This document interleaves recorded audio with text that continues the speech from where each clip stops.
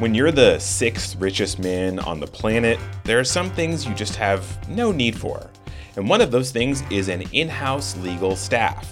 Today on the podcast, we talk about Warren Buffett and the unusual way his company Berkshire Hathaway handles its legal matters. And we also hear about the unusual way a federal judge in California is expressing his unhappiness with his very large workload. Plus, we update you on the biggest legal stories of the week. Stay tuned.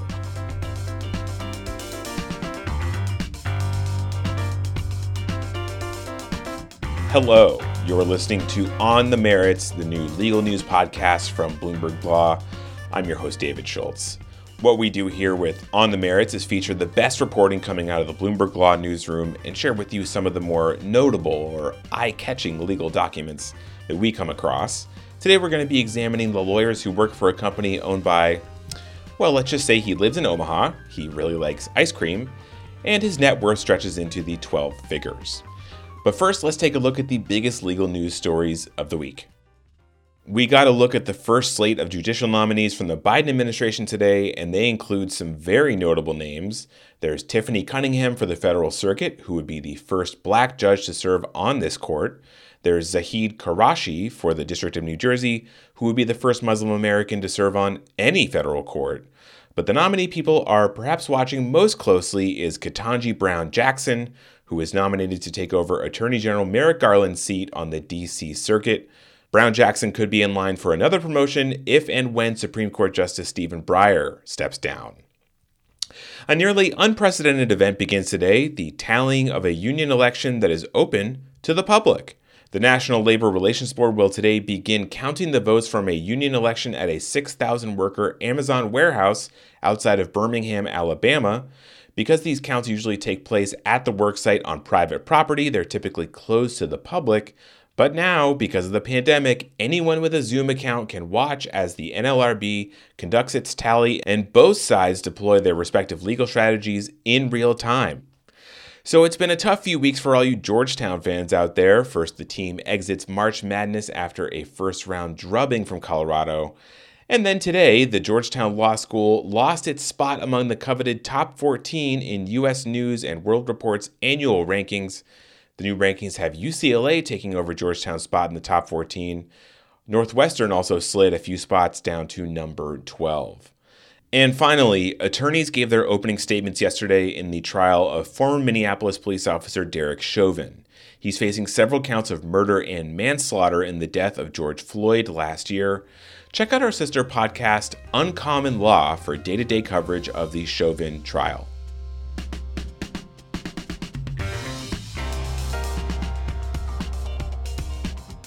There are only 6 people in the world who are worth more than $100 billion, and only one of them lives in Omaha, Nebraska. That person is, of course, Warren Buffett.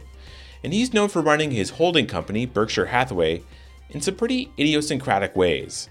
Bloomberg Law's Brian Baxter looked into how Berkshire runs its legal department, and he found that it doesn't have one.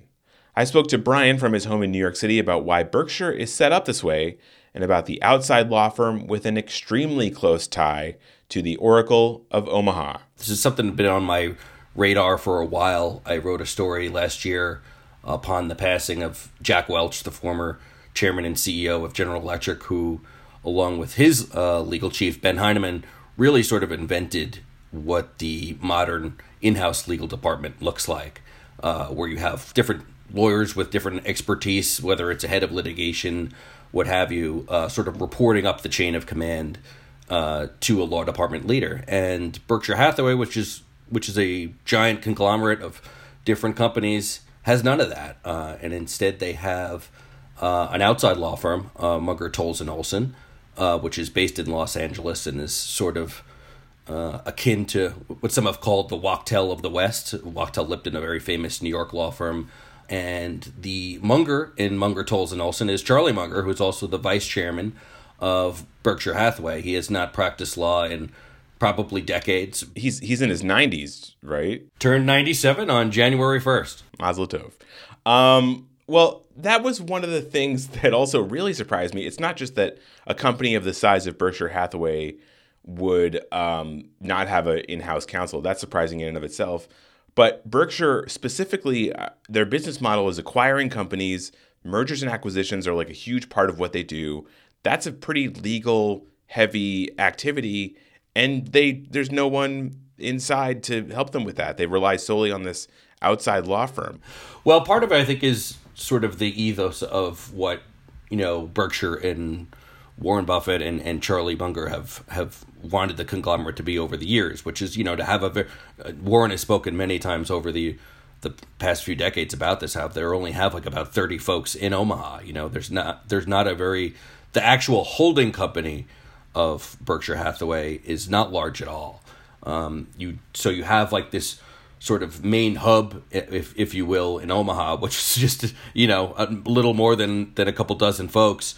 And then you have the different subsidiaries of Berkshire, which are, the BNSFs of the world, the Geico, the insurance company, Dairy Queen. Everyone loves Dairy Queen, especially Warren Buffett. He certainly does. And all of these companies, that's where the sort of largesse of Berkshire actually lies. They're the ones that have hundreds, if not thousands, of employees, and a lot of these companies do have their own in-house legal staffs. They'll have their own general counsel.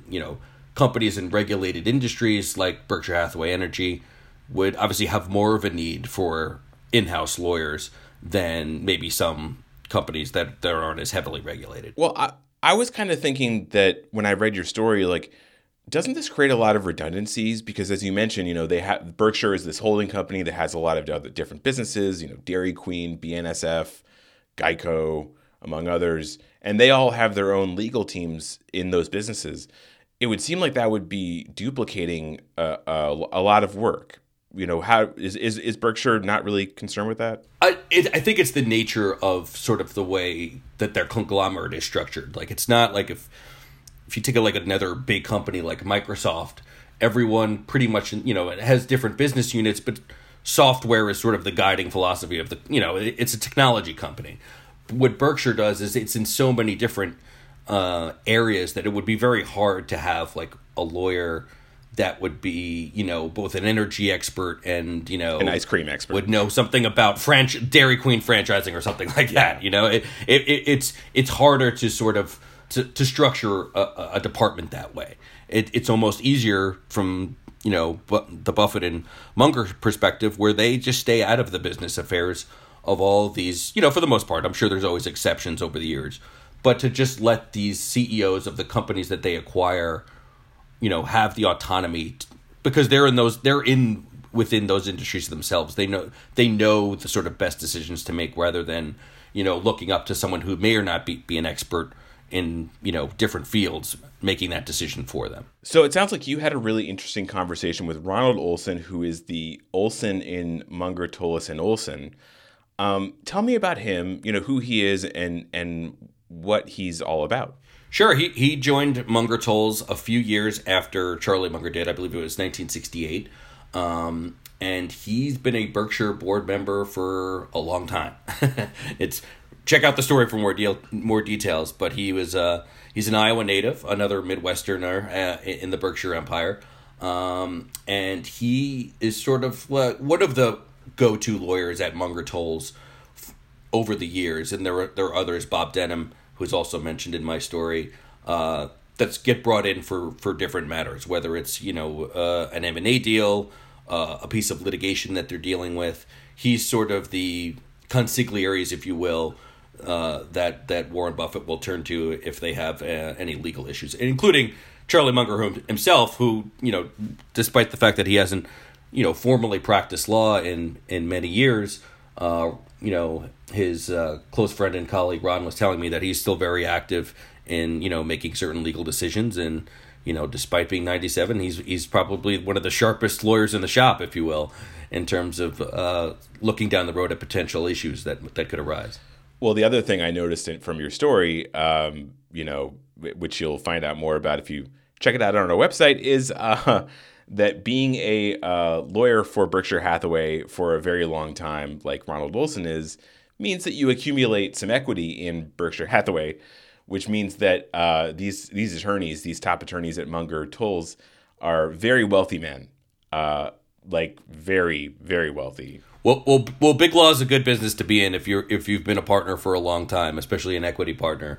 And our sort of Bloomberg data does have information on Ron Olson. He owns about $60 million in Berkshire Hathaway stock. It does not collect data on the other lawyers there, unfortunately. So we'll just have to imagine how much Berkshire stock they've accumulated over the years. It's a nice chunk of change there. Yes. So one of the things that I really wanted to get into that I really liked about your conversation with Ron Olson is the ethics standpoint. Now, he didn't say that having relying solely on outside counsel leads to better ethical outcomes. But he did kind of make the argument that it can benefit a company to have outside counsel rather than in-house counsel advising you, and it can lead to better advice from your attorneys and more ethical outcomes. Can you talk about what Ron Olson said when you asked him about sort of the, how this model compares to other models? Sure. I guess what Ron would say is if you look at the classic GE model where you have a general counsel, chief legal officer, I think what Ron was trying to say is that it's just a different way of getting to the same outcome of an ethical business. You want as few legal public policy hurdles as you can imagine. And, Munger Tolles has been sort of at Berkshire's side for so long that they know, pretty much, they're so well versed and ingrained in the business that they, can essentially provide the same function that an in-house law department leader would be able to do. It's not that one is better or one is worse. It's just a different pathway to, I think, what any CEO or business leader would want. That was Bloomberg Law reporter Brian Baxter speaking to us from New York. For more on Berkshire and its corporate philosophy, check out Brian's story coming soon on our website, news.bloomberglaw.com.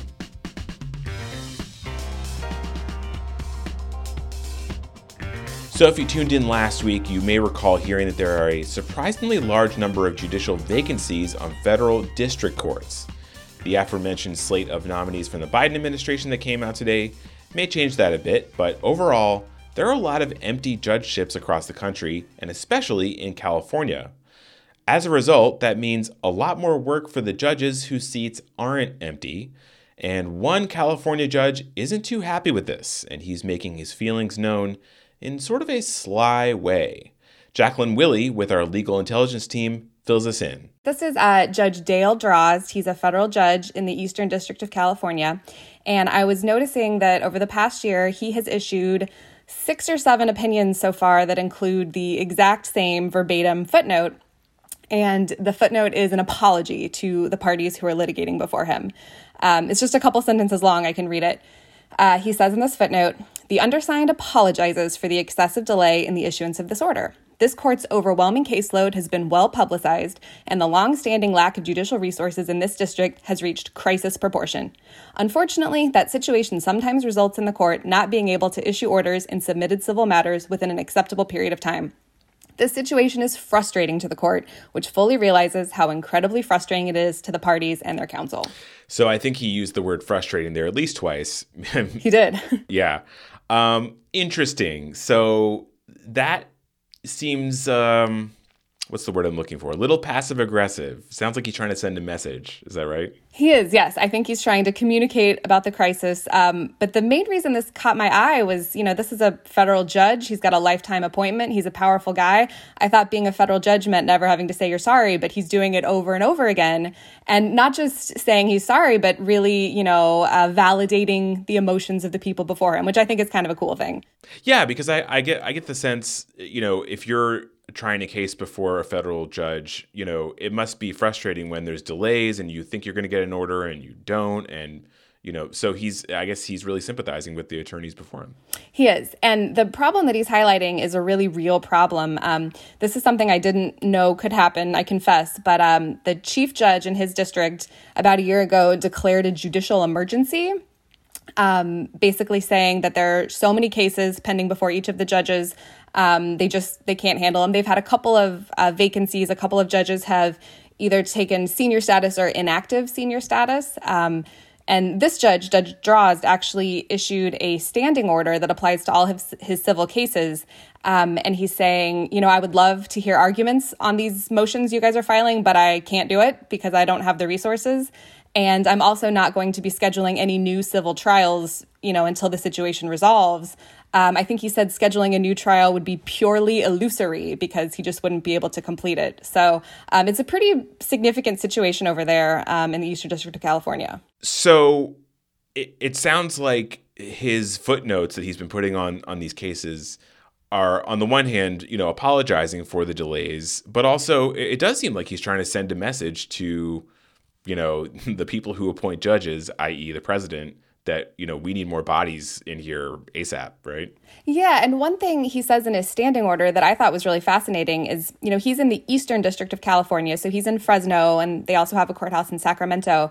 And he said there are 6 judicial slots for that district. They're not all full right now, but there are 6 judges. And yet the Northern District of California, which is the Bay Area, they have a similar sized population, but they have 14 judge slots, so more than double. And there was recently a recommendation from the Judicial Conference, that recommends adding, 4 new judges to this district for a total of 10.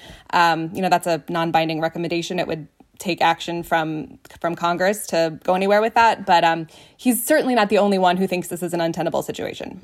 So, Jacqueline, it's a little unusual to have a judge, be apologizing to his attorneys. As you mentioned, being a judge means never having to say you're sorry. What I really liked about this was that this is coming from a federal judge with a lot of power, and particularly that he's, apologizing to people he has a lot of power over. What it made me think of was there's a piece of advice that a lot of, young women get when they're starting out in professions like the law. And some of the women lawyers listening to this might know what I'm about to say, but, they're often advised, don't apologize too much. Don't say you're sorry for everything. It makes you look like you're not professional or you're not competent or you're not, this or that.